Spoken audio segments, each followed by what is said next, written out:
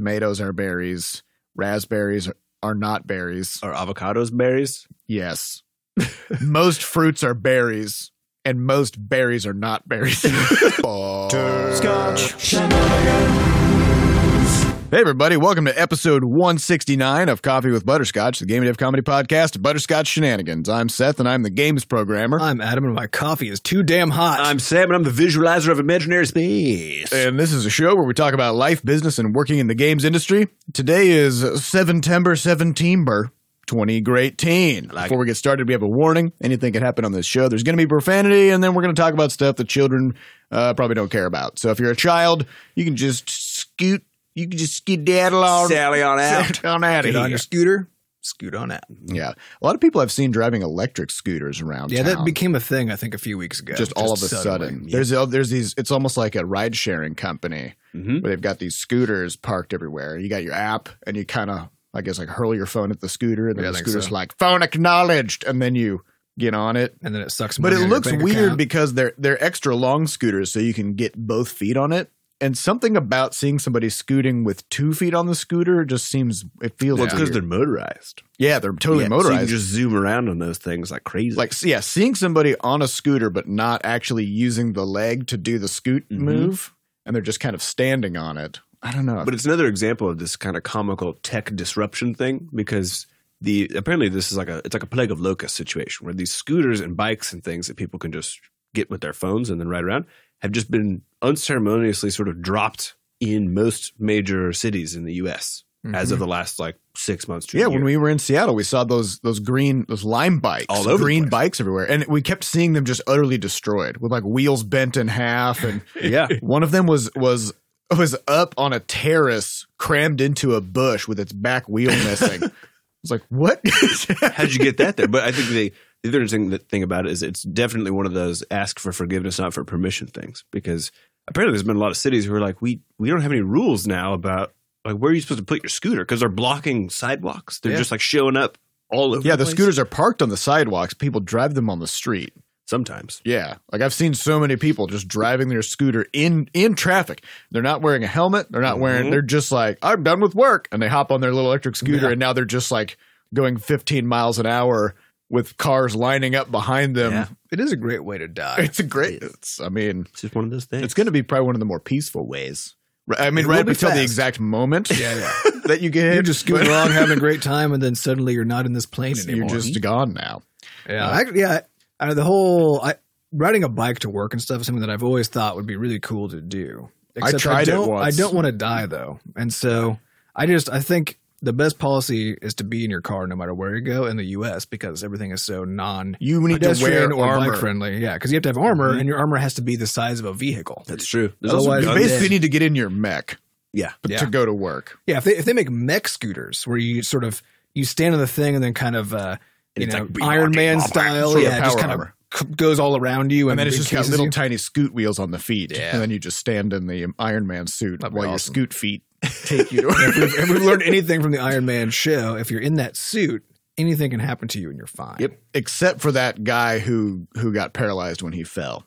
Yes. That Oh, right. that one did happen. Yeah, but because for some reason he couldn't. Well, he didn't have the fine. main character, he didn't have that buff. Or The main character. he was a secondary character. So Yeah. anyways, let's get on to the podcast. First, we'd like to thank our donors from moneygrab.bscotch. I'm always going to say donators, but that's I Sure, don't why know. not? Let's make it a thing. Trademark. This is from moneygrab.bscotch.net. These are people who have supported the podcast financially, and this is And also with their organs sometimes. yeah. People keep sending us kidneys, which we're just kind of eating them because I don't really like. We What don't. else do you We've do already with them? got two. Yeah. Yeah, we're not medical doctors, I but don't know we what they're can for. eat. Yeah. They're okay. They got a tang. You got to Yeah. put some red chili powder on them. Yeah, that helps a lot. Yeah. And we got a message from a delicious cookie who said, "Hey guys, because I'm following this podcast and the company since about episode 60, already 2 years, I thought it was a good idea to let some brothers grab money from me. Free coffee for you." Thanks. So thank you very Thanks. much. And also we'd like to thank our recurring supporters who are donating on a monthly basis, which is fantastic. All right, on to the news. So this past week in the studio, we had a big sort of admin week where we spun up a QA division. Yeah. Yep.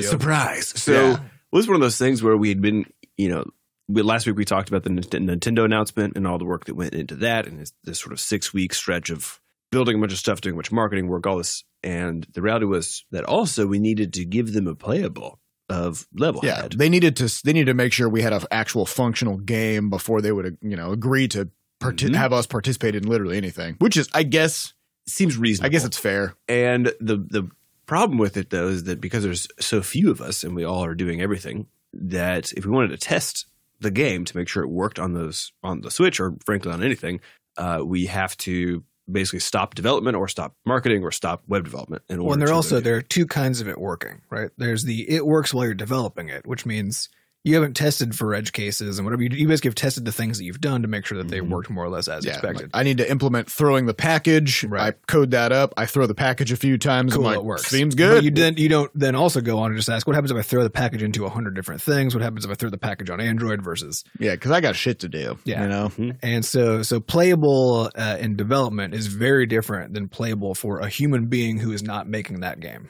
Yes. A player, A player, some if would you will. say. Yes. Yeah. And so we realized we just don't have the bandwidth to be able to reliably, if anybody comes to us and says, hey, we have this opportunity for you, can you take part? There's always this there's too much push and pull right now, or at least there was, for us to be able to confidently say, yes, have a build and have it not be sort of a flaming dumpster pile when they got it. Yeah. So that's sort of the goal of the QA department, but it has been a bit of there's always admin work associated with these sorts of things. So we got new machines. We cleared out one section of the office. Total office rearrangement. And It was like a big moving day. yeah, so- they did just a ton of this sort of all these odds and ends. There's also involving the IT of like making sure accounts are secure, getting all the software needed on the new machines. And then of course there's the finding people to hire part-time to do this work, and then doing orientations and training and stuff like that. Well, and QA is particularly weird too, because you could have, we're a small company. We work on our stuff pretty fast, but it's not like there aren't a million things to test all the time. Right. And because of these spikes of administrative work and stuff, sometimes several days go by and we don't actually get to make progress on the game. Whereas other times, a few days go by and the game completely transforms into something else. So our QA needs are these weird kind of spikes that would be served well only by a part-time group, but further, not just by one person, because a single person doing QA is not sufficient, because the whole point of QA is to get a whole bunch of different, sort of brains approaches, attacking the thing to try to represent the things that your players are going to do. And we want to test multiplayer. And we want to test multiplayer, which It's hard to do requires by multiple yourself. people. And so we kind of had no choice but to treat this as sort of this experimental part-time gig, because there was no feasible way at our scale to make like a full-time QA team, because then we would need to hire like 4 people full-time. Yeah. And then somehow feed them enough stuff to give them each 40 hours of work. So to they're do not every- just sitting there being like, when's the next build coming? Yeah. Because there's also that problem of getting the game to a state where we're confident we could hand it to a tester and have them just play through it without any like horribly game-breaking issues. Actually does take some upfront testing for us.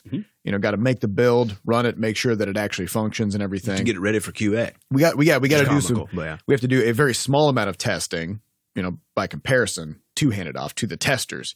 And so if we wanted to do continuous testing, where like we had a full-time tester in every day and they're testing every change we make, then we would need a much more involved process to sort of keep I think ourselves in line. Until we have a robot building our builds for us, that's just not really an option. Yeah. Yep. So this is kind of a very lightweight thing that we're doing, and we're going to kind of just see what happens. how it goes. But yeah, that should solve some of our problems. Yeah, I mean, hopefully the games as they get patched or updated and the new ones come out, they end up feeling just tighter overall. Less problems on day one, which would be nice. Yeah. And so if anybody in the future has questions about this kind of stuff, send them over to us for the podcast, because I'm sure we'll learn all kinds of weird things over time for this. Also, one final news item is, of course, Shenanacon. It's happening October 20th. October 20th. And it is a 4-hour event, maybe 5. Yeah, we're still hammering out the final details. Yeah. Of the So this schedule. is like a super last minute planning. We just thought of this a week ago, and we're now throwing it together. And it's an event where it's going to involve hanging out with us, the devs, we're going to do a live podcast, and we're also going to show Levelhead and let people play Levelhead. And that will be sort of an exclusive thing because we're not going to be in sort of like an open beta at that time or anything like that. So you'll be able to get your hands on the game early and give us feedback on it as well and stuff like that. Yeah, so Levelhead's going to be kind of the headliner of the show with a sprinkle of podcasts and hanging out with devs around it. Yeah, and there will be food. So if you want to get involved in this event, it's here in St. Louis. It's on October 20th. Tickets are $15. Which is largely to cover the cost of food. And putting it together. And putting the thing together, which does take a fair amount of time. But so it's pretty exciting. We've never done anything like this before. I don't know. You guys have any? I would say get in on those tickets because if you went over and you saw the number of tickets available, you're like, oh, there are plenty left. I can wait on this decision, which is true, except that we haven't been advertising heavily because we wanted to make sure that our podcast listeners and our people in our Discord and stuff who are mostly not local would have the opportunity to make plans and get tickets and get here before we try to fill up the event with more local people. Yeah, so the marketing is going to start this week basically for it to actually get all the tickets sold. Yeah. There's only 50 of them, I think. 40 now. 40, okay. And we kind of assume that a lot of the people will be just from St. Louis or from the surrounding area because it's a evening event as opposed to like a PAX thing where it's a 4-day long, people coming from all around the world kind of a thing. We're keeping it pretty small and simple for now, but so get on that. That's over at meet.bsketch.net, meet.bsketch.net. All right. And also this past week, Sam and I learned some valuable life lessons that we need to talk about. Yeah. What happened? We built computers. Yes. So, I think the backup story here is that my laptop, it started sort of bubbling in the middle. Which that word applied to what is supposed to be a metallic solid object is generally not. Well, this is kind of like when your tire gets a sidewall bulge. Yes, precisely. So it's for the laptop. My computer hit a pothole and the battery sort of like does this whomp and it was affecting the keyboard such that the keyboard had a bit of a wave to it. I was just looking and I was like, this looks bad. So did that actually add some ergonomic improvements? It did actually. My left hand felt much nicer, but I sent a note to MSI, which is the maker of the laptop, and said, hey, I got this thing. I think it's the battery because it must be the battery. And they said, yeah, that's definitely the battery, but you're out of your warranty range. You're probably way out of warranty by now. It's way out of warranty because it's like a 4 or 5 year old thing. This is how warranties work. When you need it, it's not there. They're like, what is the most likely time this computer is going to break? Okay, well, we don't want to deal with that, so we'll just make the warranty 6 months prior to that. It's only for covering lemons. If you ever buy a warranty, you're wrong statistically, because if you buy every warranty over your life, then statistically you are on the losing side of that transaction. That's true. But that's assuming you buy infinite things that could have warranties, or even if you buy 1,000 things, then it may or may not be. It's a pretty good sample size. It's pretty good. Yeah. So back to the laptop. So this battery's bulging, and I asked them, like, can you fix it or whatever else? And they said, well, it's definitely the battery, but you're going to have to replace it yourself. And then I do some Googling around and come to the understanding that replacing the battery inside of this particular laptop is apparently like a nightmare hellscape. You need nanites to do it, probably. Yeah. And they're like, you can do it, but it's also totally possible that you'll kind of break the computer in the process. So they're like, you can do it, but the technology to execute this maneuver just doesn't quite exist yet. Yeah. And the problem is like the computer's already warped. Like it's already got some structural problems. So I instead of being like, I'm going to go in there and, pay a couple $100 for a new battery and then sacrifice potentially a limb as the battery implodes while I extricate it from the and they don't have like an unbending division over there. Yeah. You can't just like send it in. They can't unbend it.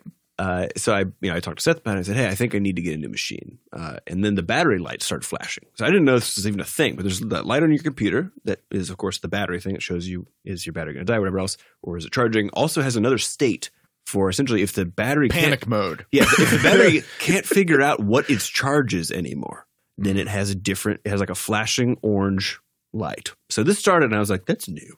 Google it. And it basically said that what that means is that the computer can no longer figure out what is happening to the battery. And then I also read that the batteries can just explode. And so I was like, maybe maybe it's time before I burn down. Well, this is our your office. one. This is your one work computer, you Yes. know, that you're using for everything. Right. So we got. So I said, Seth, hey, I need a new machine, but I feel like so you guys built quite a few machines growing up, Oh yeah. I used to work in a computer repair shop, even. right? So I built a lot of computers. Yeah, I've built all of my PCs, and I built my wife and I our newest ones like 6 months ago. So I've built maybe 3, and usually it was in the context of with you guys also. And so when I came to this crossroads, I was like, I need to get a new computer, and then I thought, I hate everything about this. So Seth, can you figure out what goes in it and just go it? And Seth said, yeah, and also I need one too. So we decided to double up on it so we could have just a build day, and everything came in last Wednesday. the parts Thursday. are trickling in over the week, just stacking up in the office. stacking up. And so finally it's time to do the build. And so we get all the parts, we blow it out, and then Seth somehow remembers how to assemble this thing by memory. So I'm looking through the instruction guide, trying to be helpful. Not really I'm teaching Sam about thermal paste Yep. and all sorts of horrible things. serial ATA cables. Uh-huh. So we Yeah. go through and we're assembling this thing, and 2 things happen. So one is that you have to like slot things in to the motherboard, Mhm. which is the sort of the major element that everything plugs into in your tower desktop. And the problem is that It's there's the board that's always like, hey, you kids, come on, get your work done. behave. So the problem is that it has these connectors and things all around the edges, and once the directions given by the instruction manual were to put in both the processor and this huge fan and fully attach them to the motherboard. I got us some pretty beefy cooling fans, beefing fans. But the issue with this was that the fan was so huge that once it was outrageous. I've once never it seen was anything like it. to be on- fair, that fan is about half the size of my home cooling fan, Okay. which looks like a motorcycle. engine. But so once this thing was attached to the motherboard, you essentially have this skyscraper in the middle of this, little plane of circuit, and you can't get your hand in around it and around the case of the machine to plug in these various things. And so Seth conveniently, maybe out of experience, brought this roll case of various tweezers. you got to have your tweezers kit. And so it was like playing Operation. We're trying to get these things plugged in, and And Seth it's couldn't- electrocuting you the whole time. Yeah. I So it's have great. I have a kit. I brought my PC screw kit, which has all possible sizes and shapes of screws that you would need to build a PC. I brought my adaptable magnetic screwdriver kit that has super long, skinny, exchangeable parts. But and my I brought favorite part my was- tweezer kit. that none of them mattered when it came to this particular problem because you can't grapple whatever the power connectors are. You can't grapple them with the tweezer hard enough to get them to not plug wiggle them in. around while you put them on these 4 tiny hypodermic needles that are poking out of the board. because A, you can't see the port, and also because the tweezers are, even though they're like 6 inches long, they're 1 inch too short, such that as you whenever your hand hits resistance of the thing you're trying to get through, the tweezer's still just not quite there yet. So you got to do it by hand. And so it was this major struggle for I think like 20 minutes, both of us trying to just get your fingers to cooperate, get this thing lined This up. does make me feel much better about my own way of putting computers together, which is to not get enormous cooling fans for my CPU.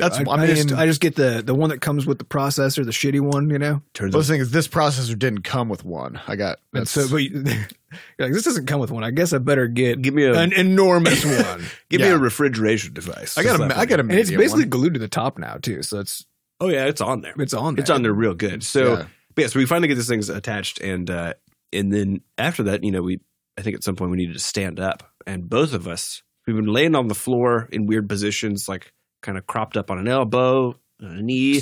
Or just sitting cross-legged. Yeah, Not and we even that weird of a position. We sit up, both of us are like, ah! I could actually.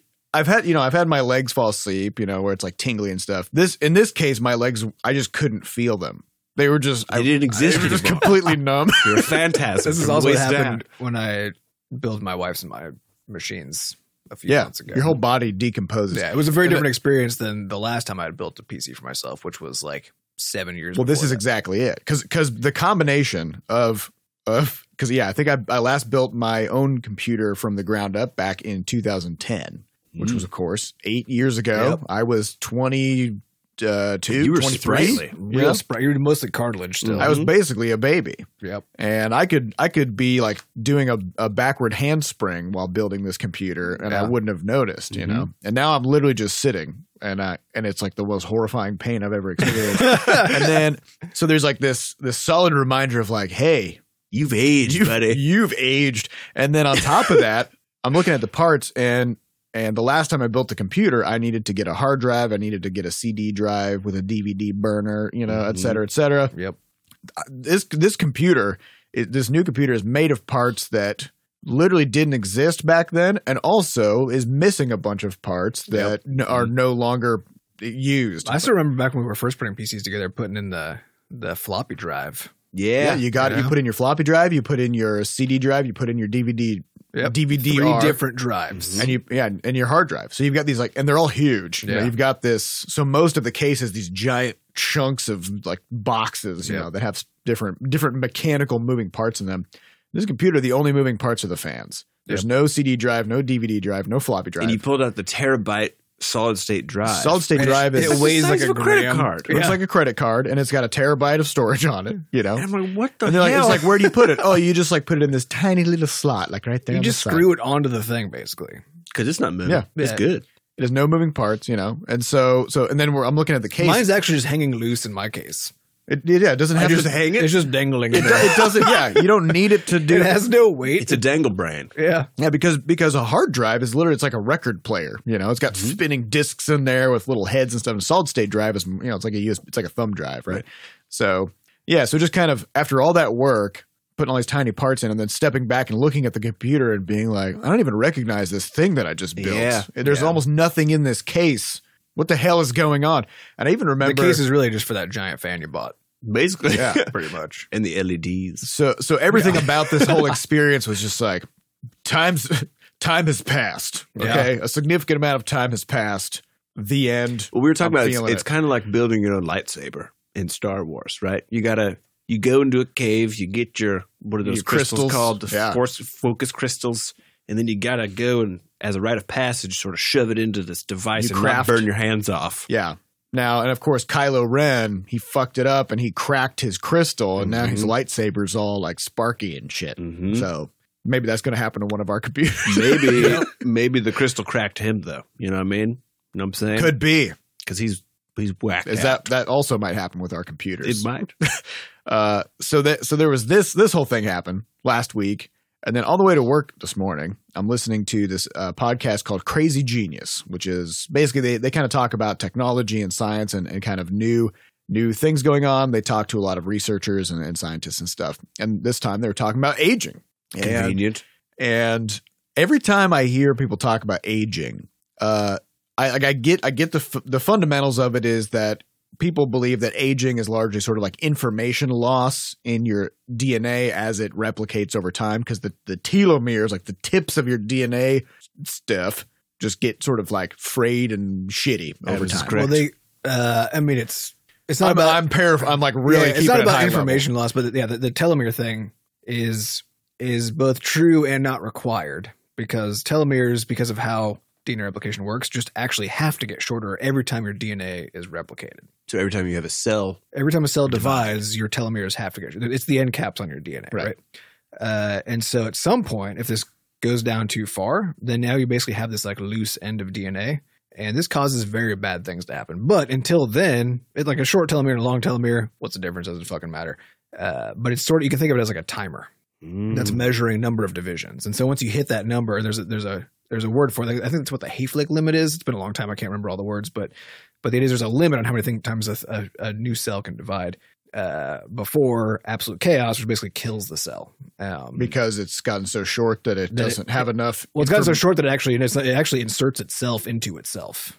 And so it turns into basically DNA chaos. And so there are many, I'm not sure which one you're going to be talking about, but there are many, many theories about like why things are this way, because they don't have to be. And in fact, our stem cells don't do that at all. They actually, they have an enzyme called telomerase that increases their length every cell division so that they never get shorter. Right. And there are some mammals, I think mice actually don't, they just always have telomerase going. So they don't even have this happen at all.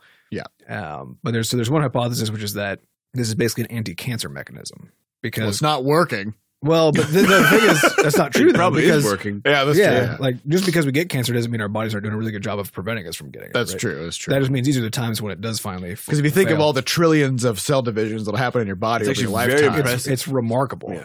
And then also the number of mutations that happen at every cell division is remarkably high too. And so So the idea is if you get a highly aggressive cancer, something that's dividing it divides real rapidly, fast. And then so it it'll hits that limit and then it then kills it's- itself. Right. But of course, a lot of these cancers start to re-express telomerase and then they.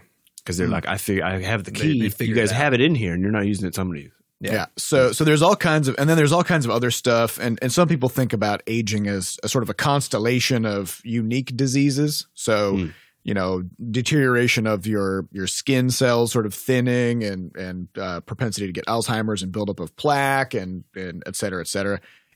So some people are trying to approach these as unique things and just trying to tackle them individually and just thinking, if we just solve all of these, then we'll just live a lot longer, right? Okay. That's one approach. Some people are trying to look at the genes and they're like, but we should just try to fix this whole telomere thing and maybe that'll work, right?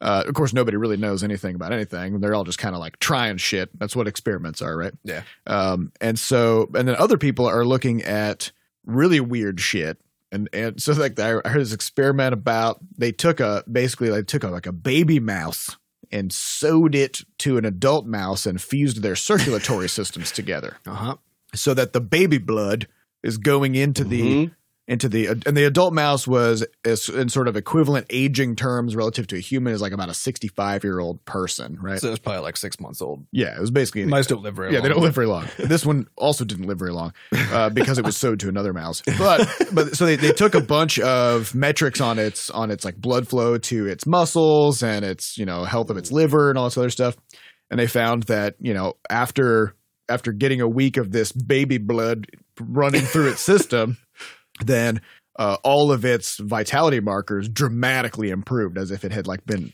brought down to half of its age. So I was it depends on how much. Are they just averaging the ages of the blood, basically? Could be. I don't know. So they did this, and I was like, I mean, this is both fucked up but interesting. But also, what are the practical implications of this? Yeah, if it turns out it works, that means we have to start sewing babies. Yeah, to people. because this is such the epitome of like an academic study with no regard to what the sort of end point application of this. Because like if you come out and you go, great news, everybody, we have found immortality.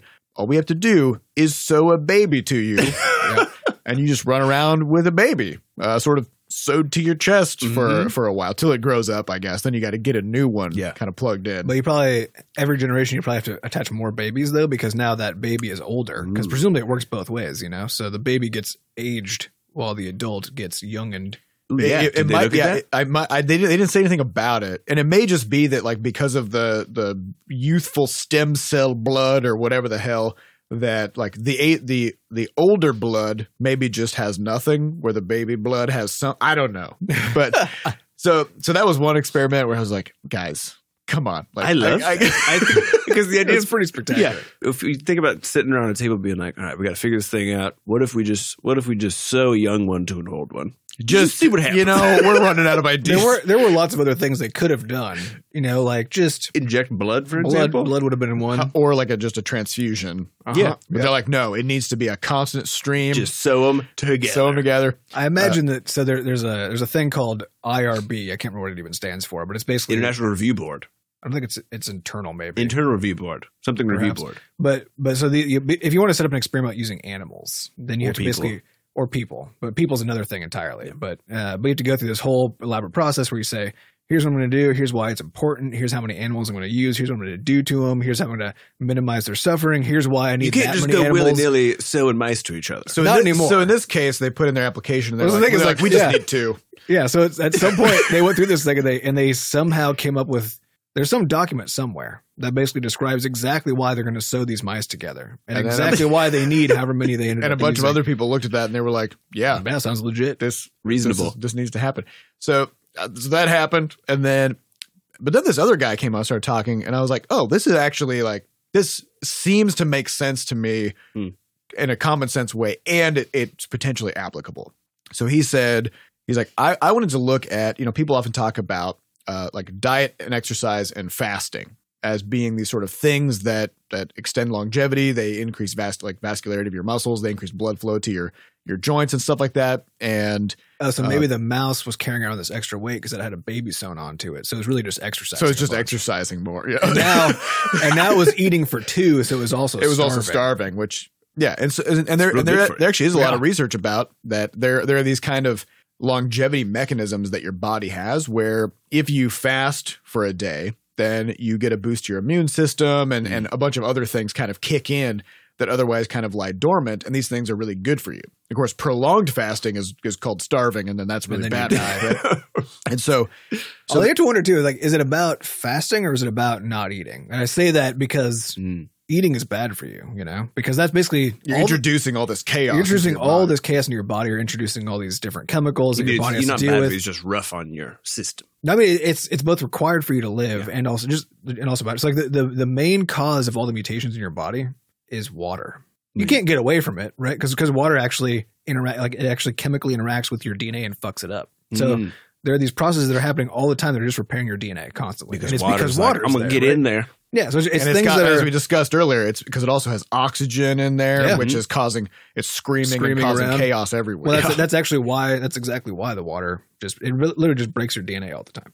And so food is the same deal. You need it. You need water to do anything. You need food to continue adding resources into your body to rebuild itself, right?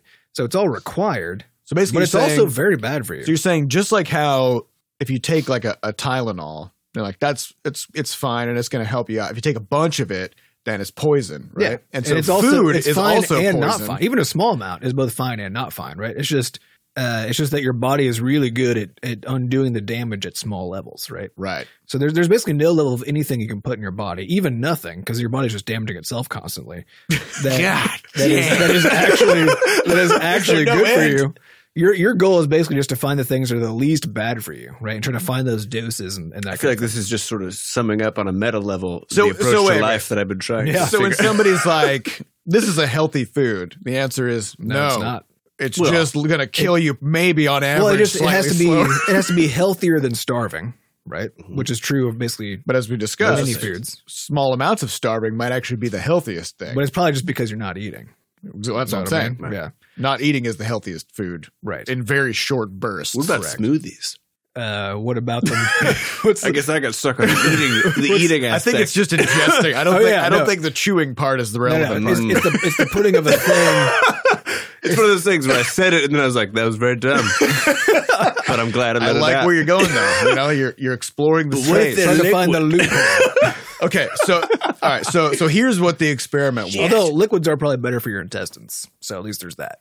That's true. Or they're worse. Or they're worse, depending on all you know what? Just depending on what the liquid is. This is the whole thing. When people are like, I'm trying to optimize, it's like you are literally. You don't know enough to optimize. You are self-immolating even when you're just you're a walking explosion. Mm-hmm. All right. So regardless of the causes, this guy was looking at experiments on fasting, diet, exercise, whatever, and trying to find any kinds of hormonal markers or anything like that might be boosted during these events that occur that extend your longevity. He's like, what if I could make a pill that would trick your body into thinking that you had fasted or done exercise or done any of these stressors and kind of like introduce the hormonal benefits that you get from doing those things? That's assuming that it's the hormone that's the benefit and not the fact that you're starving. Yeah, well, apparently it is. The fact that you're starving? No, it's the hormones that get released by that, and then that affects some of these like longevity triggers that kind of like kick in. So he's talking about all these experiments he did with mice. He's like, I found this molecule that we've started dosing these mice with, and we did a bunch of like health experiments on them and ran a bunch of diagnostics to see how's their liver functioning, how long can they run on a treadmill, like all these other things, and then give them this molecule for a week, and then throw them on the treadmill again. Like on average, they're running 50% longer with no other exposure to the treadmill. They're not like exercising the whole time to get faster or anything like that. So they're getting all these fitness results. And this guy starts just taking it himself. So he started doing experiments on himself. So he Which I assume he did not pass through a review board. I don't think he did. And so he actually went to there's a clinic where they do a lot of blood work and other stuff to check all of your vital signs to see what your risks are, like what your sort of functional ages of different aspects of your body. So kidney function, liver function, these kinds of things. And he was 47, and before he started all this stuff, his sort of body age came back at about a functional level, about a 58-year-old. He's like, oh shit. So he started taking these things, but otherwise consciously trying to make no changes to anything else. And it came back with as a 31-year-old after a few weeks of taking this molecule. According to the things they measured. Yeah. Right. So I don't know. The scientist is very skeptical in this room. Oh yeah, no, I think sample size of one. This renegade scientist dosing himself with a drug. No, I mean he started taking the drug because he had already been doing the science for a decade and publishing dozens of papers. Yeah. No, I mean I get that part. So, but what are the long-term effects? Yeah, what are the long-term effects, and what is it actually doing? Well, the long-term effects might be that now there's just way too many people. Well, that's already. Yeah. So anyways, happened. Aging is complicated. Nobody knows anything about it. Adam is very skeptical about everything. About everything. This has nothing to do with even this particular thing. It's just this one guy. All right, let's get on to some questions. These questions come from our listeners over at podcast.bscotch.net. If you'd like to get your question on to a future episode, you can go over there and then do that. We still haven't updated that website yet, but sometime. It gets the job done. Yep. All right, first question. Actually, it's a pair of questions. It's about the Splozit, which we'll talk about.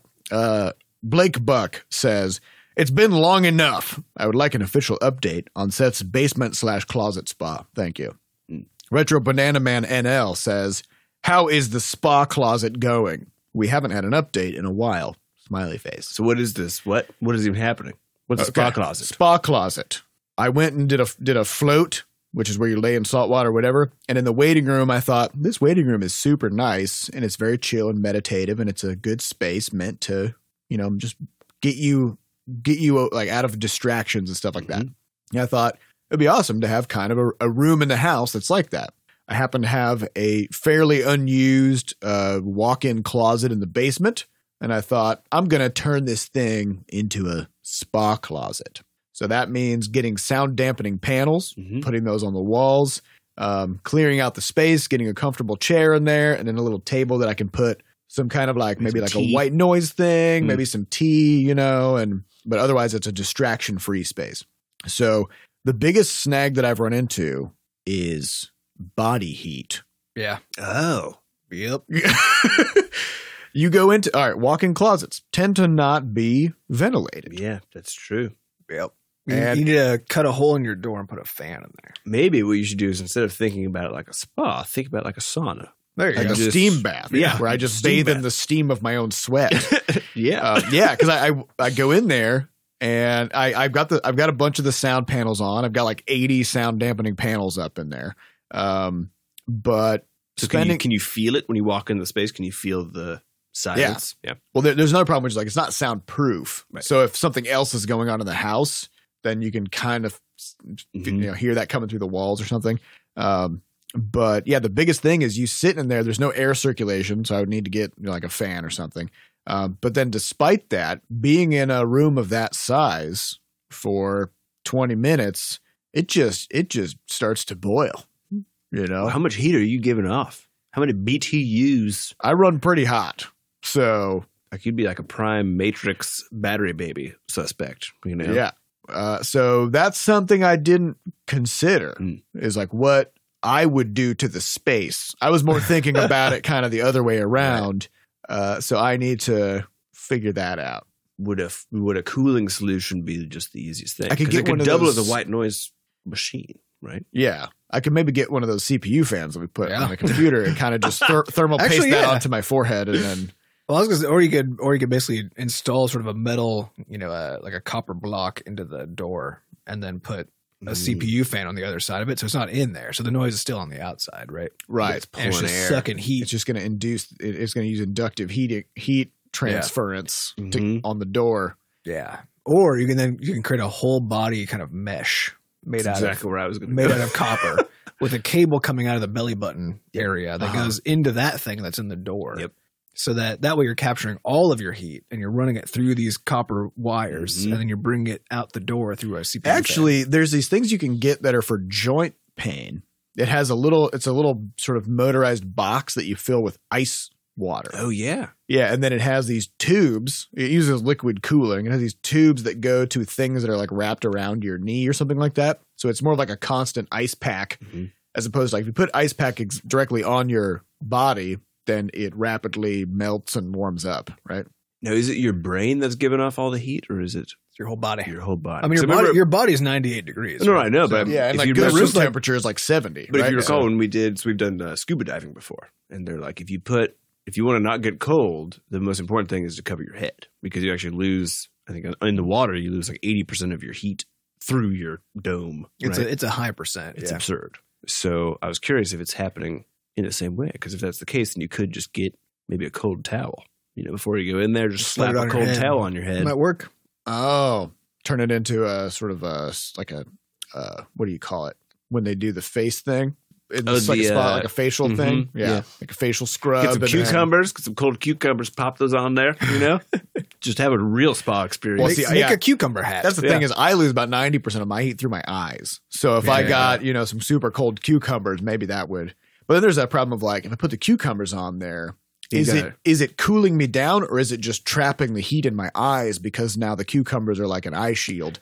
And then now I boil my well, own after you eyes. warm them up, then you start to boil your eyes. Yeah, so you get real careful with it. Yeah. Make sure to eat them after a time and replace them with colder cucumbers. Yeah, people never talk about. Actually, true. Now you have a constant stream of snacks. Beautiful. Just So, So I've got a bucket of ice water full of cucumber slices. Yep.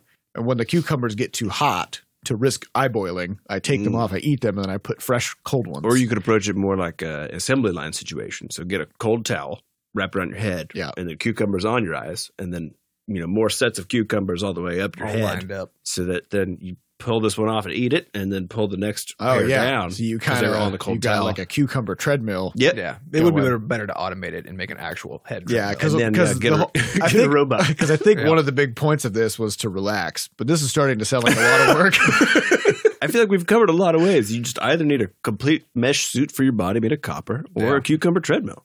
It doesn't seem that crazy. It's not that complicated. yeah, and either one, something else is doing all the work for you now. Mm-hmm. Yeah, and there's a third probably ridiculous option, which is to figure out how to get ventilation put into the closet. But that seems crazy. So we'll probably just go with the cucumber treadmill thing. Yeah.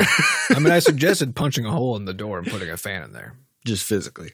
Yeah. Punch it in there and then just kind of jank a fan into that location as much as possible. Also, jank it in there. jank it in there. It's a verb. But as much as you love LEDs, then there's also a perfect opportunity to get a sweet LED fan embedded. Yeah, in but the door. LEDs give out heat, a small amount, but very small. But I mean, we're already over the limit here. But again, so put them on the stack it outside. So now the fan is blowing, from the inside through some LEDs to the outside. See, the problem is my burn rate is too high Yeah. Of what? of my body. Oh, yes. You're just a walking fire. This is exactly what we're talking about. Yeah. So I don't want to increase my expenses of heat by adding LED strips. I gotta cut wherever I can. What if you put some Increase Okay, my I know. heat revenue. So you can plug wires into a potato and use that to light up a light bulb. Oh my right? God. Yes. So what if we plug some really good wires into you, but ones that carry a lot of heat and stuff too, Yep. right? And then plug those into the LEDs so that now they're not generating more heat; they're just using your own body heat. How much more power does the human body generate than a potato? I don't know. My guess would be just not that much more because that just seems like it's how things There must work. be somebody who has put some galvanized nails in their body and hooked it up to a light bulb to see. Would that work? happen. You could just do I that. mean, why wouldn't it work? It works on a potato. If it works with a potato, I assume there's not a lot. Maybe there is a lot going on in a potato. You don't know. What if potatoes have been sentient this whole time? Potatoes have and a we very rich inner world. we just don't get it. What's going on in there? That's why they taste so good when they're fried. It's the pain that they felt kind of baking in. All right, next question comes from Now, John. speaking of potatoes, have you had God. purple potatoes? Yeah. They look like beets. Yeah, we had some this weekend, and oh my god, those are fucking good. Mm-hmm. Anyway, that was it. purple potatoes. Yeah, they're like deep deep purple. Well, this is one of those things where you think there's only one kind of, for example, potato. Yeah. And then you realize that there's I was actually... like, there's sweet potatoes and potatoes. Those are the two kinds of potatoes. So I guess the purple ones are they're grape potatoes, right? Basically, like grape flavored. Yeah. Yeah. And then you have... That's how I understand purple. It's You have grape. this whole rainbow variety of all of these things. There's just one or two that become the dominant ones that everybody likes to eat. But they're all good. I wonder how the green grape lobby feels about purple being associated with grape flavor. They must be pretty upset about it. Yeah. And actually, speaking of weird things in grapes, I also this weekend found long grapes. What? There, we were at the grocery store getting stuff. We got some purple potatoes. The grocery store you go? I was walking by the grape section. Was it one of those ones that just like appears and then disappears? So there's like one man in there. Yeah, I don't know. And there's a weird machine that tells you your fortune. They were called moon drops because they needed some way to I don't know. But they were literally they're the same width as a normal one of these little fruits, right? Except it was literally like 3 times as long. So they're like these weird little fingers. How does the end cap work? Is it still like kind of a bulgy end cap, or is it like a pokey one, kind of like a pepper? They're actually a little bit inverted. Inverted? Yeah. I'm bamboozled. So I got some because I was like, I have to know, and it just tastes like basically a really sweet grape. So there's nothing really interesting about the taste, but the appearance like really is creepy. It's just a long weird. It's just a long weird. It's a good thing they didn't call them finger grapes. I feel like that would have been well, because you've got fingerling potatoes, right? And so these are basically fingerling grapes. But I think because you always have to do something to a potato to eat it versus a grape you just eat. And so if it's called a finger, it kind of feels like you're just eating a finger, which is wrong. You got to prepare that a little finger. weird. So I assume this weekend you're like, I got to go run some errands, and you're driving by, and then you see a big sign, and it's like, Steve's Corner Store. We got a special on purple potatoes and long grapes this weekend. And you're like, I got to get in. I got to get in. Uh-huh. I got to get in on that. Yeah. I mean, my policy is if I see something that I haven't had before that strikes my fancy, I have to try that thing. And so long grapes really fit the bill. You have eaten a scorpion, so I feel like at this point, what's a long grape? An elongated grape. A long grape in some ways is weirder than a scorpion, you know? Because a scorpion, you know exactly what you're getting into. Like you're eating a scorpion. Yeah, we've all been there. A long grape, though. How did that even your whole life you've been eating grapes that are all exactly like one another, exactly normal shapes. This reminds me of when I learned the true definition of what a berry is. Yeah. And then I discovered that watermelons are berries. Yeah. Tomatoes are berries. Raspberries are not berries. Are avocados berries? Yes. Most fruits are berries, and most berries are not berries. I don't know. The world is topsy-turvy. Mm-hmm. All right, next question comes from John Pat Chap. What sort of mental checklist, if any, do you go through to make sure you can tell the difference between a can we not and a I don't feel like it? Ooh. Basically, how do you make sure that your brain and your teammates' brains aren't secretly making excuses to be lazy? Brains love to do that kind of stuff. That is true. The question is there a difference between being strategically lazy, which is what can we not is, and actually being lazy? Well, it's about the benefit of doing the thing. Correct. Right? Because if doing the thing has a clearly enormous benefit, but you then don't do it because you don't want to, then, that's not a can we not. That's a I'd rather not situation. Right, because everything has a cost, which is you got to do it. Yeah, exactly. You got to do it. And so it's all about the reward of having done it. And so the can we not philosophy is all about the fact that almost everything you do doesn't matter. Mm-hmm. But some things still do, though. And some things matter quite a bit. And a lot of things matter. Most of those things you still don't want to do. Yeah. And a lot of things matter a tiny bit. Yeah. And some things don't matter uniquely, but they matter sort of in the aggregate. Yeah. So like if I didn't go to the gym today, that's fine. Doesn't matter at all. If I didn't go tomorrow, that's also probably fine. If I don't go for 38 days in a row, I'm going to start to have a bad time. It's not fine anymore. Yep. So how do you tell the difference then when you're approaching a potential can we not scenario? Well, for us, the can we not came down to finding things that were mostly cost with basically no benefit. Or very hard to determine benefit. Yeah. Because there are some things where you can think, well, I can see how maybe this would be useful, except there's actually no way to ever find out. Mm-hmm. The cost is really high. And so even if you do that thing, you never get to find out if it was worth your while to do. And so for those also, sometimes we still do them anyway because we believe enough that it's probably important. But other times we say, well, we can never know if this was worth our while, so maybe we should just not do that thing. Yeah. So it's about understanding your goals and your values. Yeah. And then making decisions to do things that should adhere to your values and get you closer to your goals. Mm-hmm. So if you say, hey, it turns out that I've been logging our time and we are in meetings for 30 out of 40 hours of the week. What if instead of doing that, we did our jobs, Mm-hmm. Yeah. you know? Unless your goal is to be in meetings most of the time. In which case, you're nailing it. Yep. And you 100%. cannot not because you must be in Mhm. those meetings. Yep. Yeah. And so really it's just about, measure things, sort of figure out where your time is going. Well, I think And it's really just about asking those questions about what the hell you're trying to extract out of something. Because I think the beneficial thing about the Can We Not is not usually about just not doing something. It's about finding a better way to extract the same value Yeah. without doing some part of the previous. It's all about the operation. reason for the thing, not about the Right. doing of the thing. Right.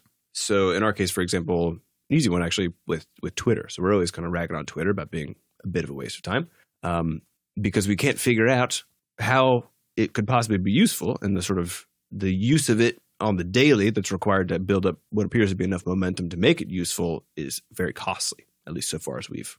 It's costly Understood. both in terms of time, but also by exposing yourself to the sort of style of communication that Twitter has, you, in the long term, make yourself far worse at focusing. Well, and even in the short term. In the short term, yeah. Mhm. It puts you into a distractible state that is Right. hard to recover from and actually get Yeah. shit So done. the costs are actually enormously high to using that platform. But it's one of those things where we're like, we think there might be something in here, but we need to obviously limit how this works as far as how the studio goes. So one is that not everybody in the studio uses it at all. And the other one is that we don't actually use Twitter itself to handle all that. So because we want to be able to put out communications through that thing as like a broadcast, but we don't have to go into Twitter to do that. So we use a program called Hootsuite. And then if I ever have a thing where I'm like, okay, we need to schedule some social media stuff, then instead of doing it, day by day, popping in on Twitter, writing the tweet there, or copy pasting it in, you just schedule it all in one batch. Take 2-3 hours and schedule like a week or two of this content, and then literally don't look at it. Do that once a week. Yeah.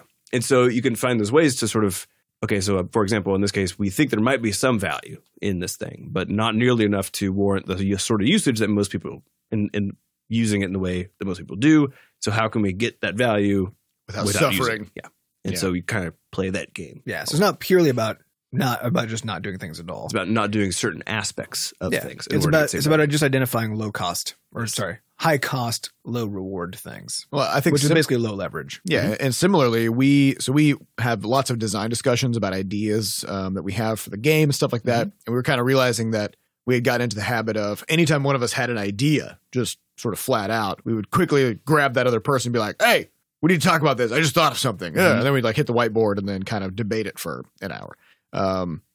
But then that was always kind of interruptive and derailing, and it's hard to find time to focus if you don't know whether or not all of a sudden you'll be in a design meeting for the rest of the afternoon.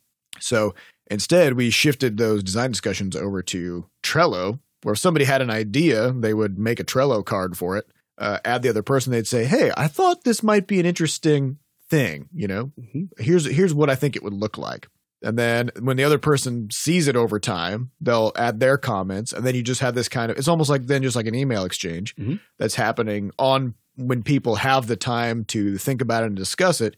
And the discussions happen in a much more concise way as well. Right. Because people will think about something for a while, let it kind of simmer, and then make a very brief comment about it. So we've kind of shifted a lot of our design discussions into that. So yeah, the Can We Not is all about trimming the fat on all of your interactions and all the things that you do. All right, and on the same kind of a vein, we've got a question from the Cake Gamer. Hey, BS Bros, I've been listening to the podcast daily for a while now, and I'd really like to be in one, and it would be amazing if you answered this one. So there we go. Is it good? It better be good. That was the whole thing. No, I'm just kidding. My question is, how do you guys manage to get so motivated all the time? Is there a special trick or something you do, or is it just your personality? By the way, do you like puns? Yes, we do. Yes. And Motivation. the trick is we are not motivated all the time. This is a Facebook problem. When you go to Facebook, you see everybody presenting their best selves. People take a bunch of selfies, like 90 of them, Doing amazing things all the time. And then they put a bunch of filters on them, and then they pick the best one, and they're like, "Oh, just snapped this casually, thought I was looking good," bleh, and then you think, and you see picture after picture after picture of this, and you think, this is just what this person looks like all the time, and they must be just amazing. Well, yeah, and also people take pictures of food when they go out to restaurants. Yeah, and you think fancy restaurants. yeah. So the only pictures you're going to see of their food are of the things that other people made for them in expensive places. Right? yeah, and maybe But you don't see the shitty toast that they made this morning where they didn't even butter all the way to the edges. yeah, or you see an athlete and they're like, oh, like I thought I looked good in this picture, so bleh, and it's like, oh, they had just finished a really intense workout and they're all sweaty and they're like their abs are just rippling, you know, and it's Jacked. like if you caught that person like right as they woke up in the morning, their stomach would kind of look like a stomach. like a blob, you know, because right after you work out, there's your muscles kind of swell, and then you're also sweaty, so you get like the glinting of the sun, you know, and it's like that's when you do not look like that at any time other than for 5 minutes, like right after you just really. So you're fucking saying work for that it. the weekly podcast is essentially this high dose appearance of us that seems like we're super motivated. Yeah, and to think about this, like, why would we want to talk about? Why would we be reading books like Deep Work, and why would we be talking about all these studio principles and stuff if we were just fine all the time? You know, true. it's a constant struggle. Like, you're always trying to find ways to do things better because things are like we're people, and our brains are people brains. Yeah, And they're always doing stupid shit. well, they're trying complicated and you get tired of stuff. So I got a good example from last week. So I was on a 8-day streak of doing my art practice. So the longest one I've ever had was like 21 days. And both times, both at the 21-day mark and then what happened last Thursday, the same thing happened, which is that I got so damn tired of just waking up in the morning and doing my art for an hour. even though you can objectively kind of go down your checklist and be like, this is really good for me. Yeah, it's good for me. I when care do about it. It's important. But after 8 straight days of doing it, I was just sort of enraged. I was don't like, want to. I was like, no. And so I was like, I need to do something else. But I felt bad about it because it's the same question, which is the question I've always struggled with was, as a person, knowing that I, like the lazy brain idea, knowing that I will try to weasel my way out of things. Am I the sort of entity that can actually give myself a break? So if I'm working for 8 days straight and then I'm like, I feel like I don't want to do this right now, am I the person who should be able to have that power to give me a relaxation session or to break? Yeah, well, this is that question of cheat days, right? That people also use for dieting and exercise and all kinds of stuff. Which, if you're living for the cheat day, right, then are you living? So it's the thing, but the thing is, like, I've genuinely been living for doing the art on those days, but just after 8 days of it, I just wanted to explode. Yeah, I And think so, which is then a very different thing. I think. If you're just like, so it became this, and we talk about this stuff on the podcast as far as how you figure out how to practice, plugging in these times. But the reality is that there's always these ebbs and flows to all this stuff. And I think learning your own style and then getting to a point where you can trust that you're not just kind of like the previous question, the can we not question, that you're not just giving yourself a pass to be lazy, but that you genuinely, you've done a bunch of good work and now it's time to kind of kick back a little bit and let your brain rest. Yeah, and I think there's a big misconception about motivation, which is that motivation is all about willpower, which is sort of like, I used to be in that camp, I think, pretty firmly. yeah, Like it was all about you and like you need to come to the table with this tank of willpower. so you're saying like all else equal, it's time to just start going to the gym, or whatever. And so I actually have a talk on YouTube called "Do What You Want," which is about this problem. I think the best kind of analogy would be if you think of sort of the forces in your life as being a river, but being motivated is swimming upstream. Like you're just constantly battling everything that's pushing you in a very specific direction. but if you instead build a bunch of dams, Yes. and make the river go where you want get it a to flotilla of boats with you. Right. You change the current, you do something to get into a different river that's going a different direction, right? Or get some tools like boats that are gonna assist you, right? Or friends, right? Yeah. So if you like, one of the things that I did was I think that, like many people, I have addictive aspects of my personality, and I'd sort of like fall into traps like Reddit or YouTube or whatever. And I know this about myself. So one of the things I did was I literally blocked Reddit at the router level at my house. Perfect. So that as long as I'm on my Wi-Fi at my house, I just can't go there. Even if I need to go there for work, it's like, well, I'll go when I get to work, It's an important thing to do. And after doing that for 6 months, You feel the pull less. it just kind of goes away. Right. And so, or things like knowing that it's hard for you to be motivated to run in the morning, but it's something you want to do. Right. Well, then you need to start making a list of like, what are the things that make it so fucking hard? And like, what are the barriers when I wake up in the morning? You know, maybe it's like, I don't want to get out of bed. Okay, well, put your alarm in the kitchen. You know, oh, I don't want to get dressed. Okay, go to bed in your gym clothes. Well, I mean, put your shoes next to the alarm clock. Right. And there's even other ways to come at it, which is the thing I've experienced this year in particular with the art teacher that I'd gotten, was that having someone else be the one who was responsible for cracking the whip. Get a coach. Made it so much easier to do everything. Well, this is also what's really helpful in the studio is because the reason we have, so we know lots of companies that don't have an official start time or a stop time or whatever. But if you have those things, you don't have to be motivated anymore. You don't have to be like, you're just supposed to be there. You're supposed to be there. You know, you're basically following rules that you have agreed that you will follow. Right? It doesn't matter how you feel about it. You're supposed to be there. Otherwise, you're late, and being late is bad, right? Yeah. And everybody else is already there, and they're going to be like, ugh, and they're going to give you the side eye, you know? Mm-hmm. Yeah, so to motivate you. It's way easier to come into the office and work because everybody's here working. It's way easier to go for a run if you have a running group, for example, that you go on runs with in the morning who are counting on you to appear somewhere. Yeah. So there's plenty of ways you can do it where you don't have to be so. And especially if none of you know each other's phone numbers, but you're not allowed to leave until everybody is there, because now you can't just send them a text and be like, yeah, that's a fun one. Yeah. You say, or if you do have everybody's phone numbers, you say phones are off. Yep. From the moment you wake up, your phone is off, and there is no you don't get to cheat out of there's it. no getting out of it. You're gonna have to deal with the social issues of standing somebody up who didn't know about it And forcing them to wait. which means you'll probably just show up. Yep. Yeah. You know, because I do think that smartphones and texting and all this stuff does make it so much easier to cancel plans and get out of things. Oh yeah. So it's not a personal problem; it's a structural problem. Yeah. And just like, for example, in that book, like The Life-Changing Magic of Tidying Up, or books like The Power of Habit, which are excellent books about this exact thing, which is that by taking a really hard look at your surroundings and at your processes for doing all the things that you habitually do in your life, you will discover that over time, you will just sort of automatically construct your life to make yourself super lazy. Yeah. Like that's just an automatic behavior that everybody has, you know? And so you need to constantly disrupt it and make dramatic changes to things to kind of like spark yourself back into having a good structure to get things done. Yeah, and it's mostly about the willpower you need is a willpower to set up the external things now that will then Hold you make it so accountable you later. don't. Yeah, so they'll be held accountable later. I mean, like I have a piano teacher. I probably would not be playing piano anymore. And I probably would have stopped 3 months ago. My new favorite thing. If I didn't have somebody weekly checking in. Yeah. On Tuesdays, I go to there's a 3-hour figure drawing group that meets up in the St. Louis Artists Guild, and it costs money.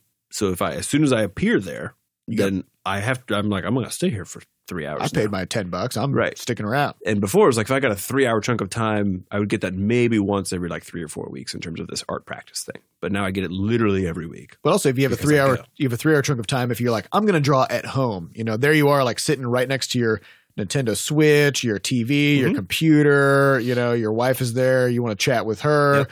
There's great food. And you're like, nope, I'm supposed to just ignore all this stuff for this is a structural problem. Yeah. What am I, Hercules? Yeah. No, you go to an art class for 3 hours where you've got no fucking option and you spent money on it so that you would feel like you're ripping yourself off if you didn't. Yeah. Sometimes you have to forget about the sunk cost fallacy and just roll in it. Yep. Yeah. Like I've spent the money and now I got to get my money's worth. Exactly. Like, no, you could just walk out of that class at any time. Yeah. But also, you know, you also then create a social pressure for yourself because you don't want to be the person who like everybody stares at as you just like walk out in the middle of the class and I'm going to go watch Netflix, you know? Right. Yeah. So don't, I think find those external structures and take the pressure off yourself is basically the idea. Because I mean, culturally, I think in the States in particular, there's this big myth about individuals being the sort of superpower of the thing. And the reality is you have to be in a good setting and you have to be in a good structure for all this stuff to actually work on an individual level. And you can see this. Some people, sometimes you'll switch jobs or you'll switch into a different friend group or whatever else, and your whole life just gets better because you're in a better setting. You hit a reset. Yeah, a better structured setting lets you do what you want. Yeah. So that's where to put your focus. Do that. And that's why we recommend books like Deep Work, The Power of Habit, Life-Changing Magic of Tidying Up. Mm-hmm. If you just feel kind of like overwhelmed and like your home life is chaos, you know, maybe watch some Queer Eye because they got some good tips in there as well. Get a haircut. You know, shave, redo your living room or something. Mm-hmm. You know? Yeah, it is still the case. Every once in a while, I'm just kind of tired of stuff. I just go like just groom like a maniac. It's just like trim just all of the hair, like buzz make my scalp nice and smooth, just like do the whole thing. There's something about that experience. This is what I love. Take control. What I love about having a shaved head is that like every 3 or 4 days, I get just this like totally smooth reset where I just feel so good. I'm just like everything. It's kind of like when you fill up your gas tank and you're just like, I'm ready. This is fine. I don't have to worry about this now for quite a while. I could I could go 400 miles or whatever. Yeah. Well, I think this is why appearance is important in that sense, right? Because it changes how you view yourself.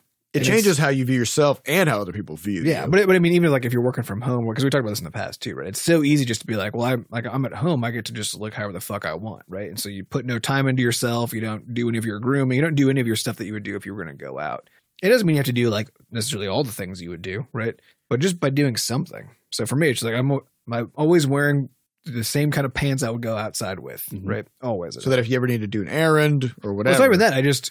If I'm not, then I don't feel like I'm a full human being, and I'm not going to get anything done. Yeah. I'm actually guaranteed not to get anything done. I don't actually own sweatpants. I don't either. Yeah. I do. I own one pair of pajama pants. And my workout shirts are of the kind where if somebody saw me, they wouldn't quite know whether it was a workout shirt or if I was just wearing like I actually just work t-shirt. out in the shirts that I'm normally wearing. Right. Because that way also fewer clothes to change, That is true. How much sweat are you producing that you need tech to wick it off your body? You know what I mean? I have a lot.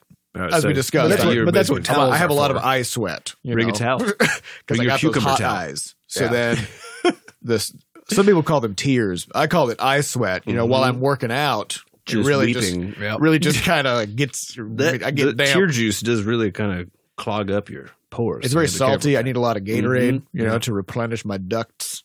Yeah. So. All right, well, that's all the time we have for this week. We'd like to thank our producer, Fat Bard, for making us sound good. Thanks to our community moderators who keep our Discord running. If you'd like to get more involved in the Butterscotch community, you can hop into our Discord server at discord.gg/bscotch and come say hello. Also, if you'd like to adorn your body with Butterscotch merch, you can check out our shop over at shop.bscotch.net. Or if you'd like to send us something, we have a mailbox, which you can find the address for over at mailbox.bscotch.net.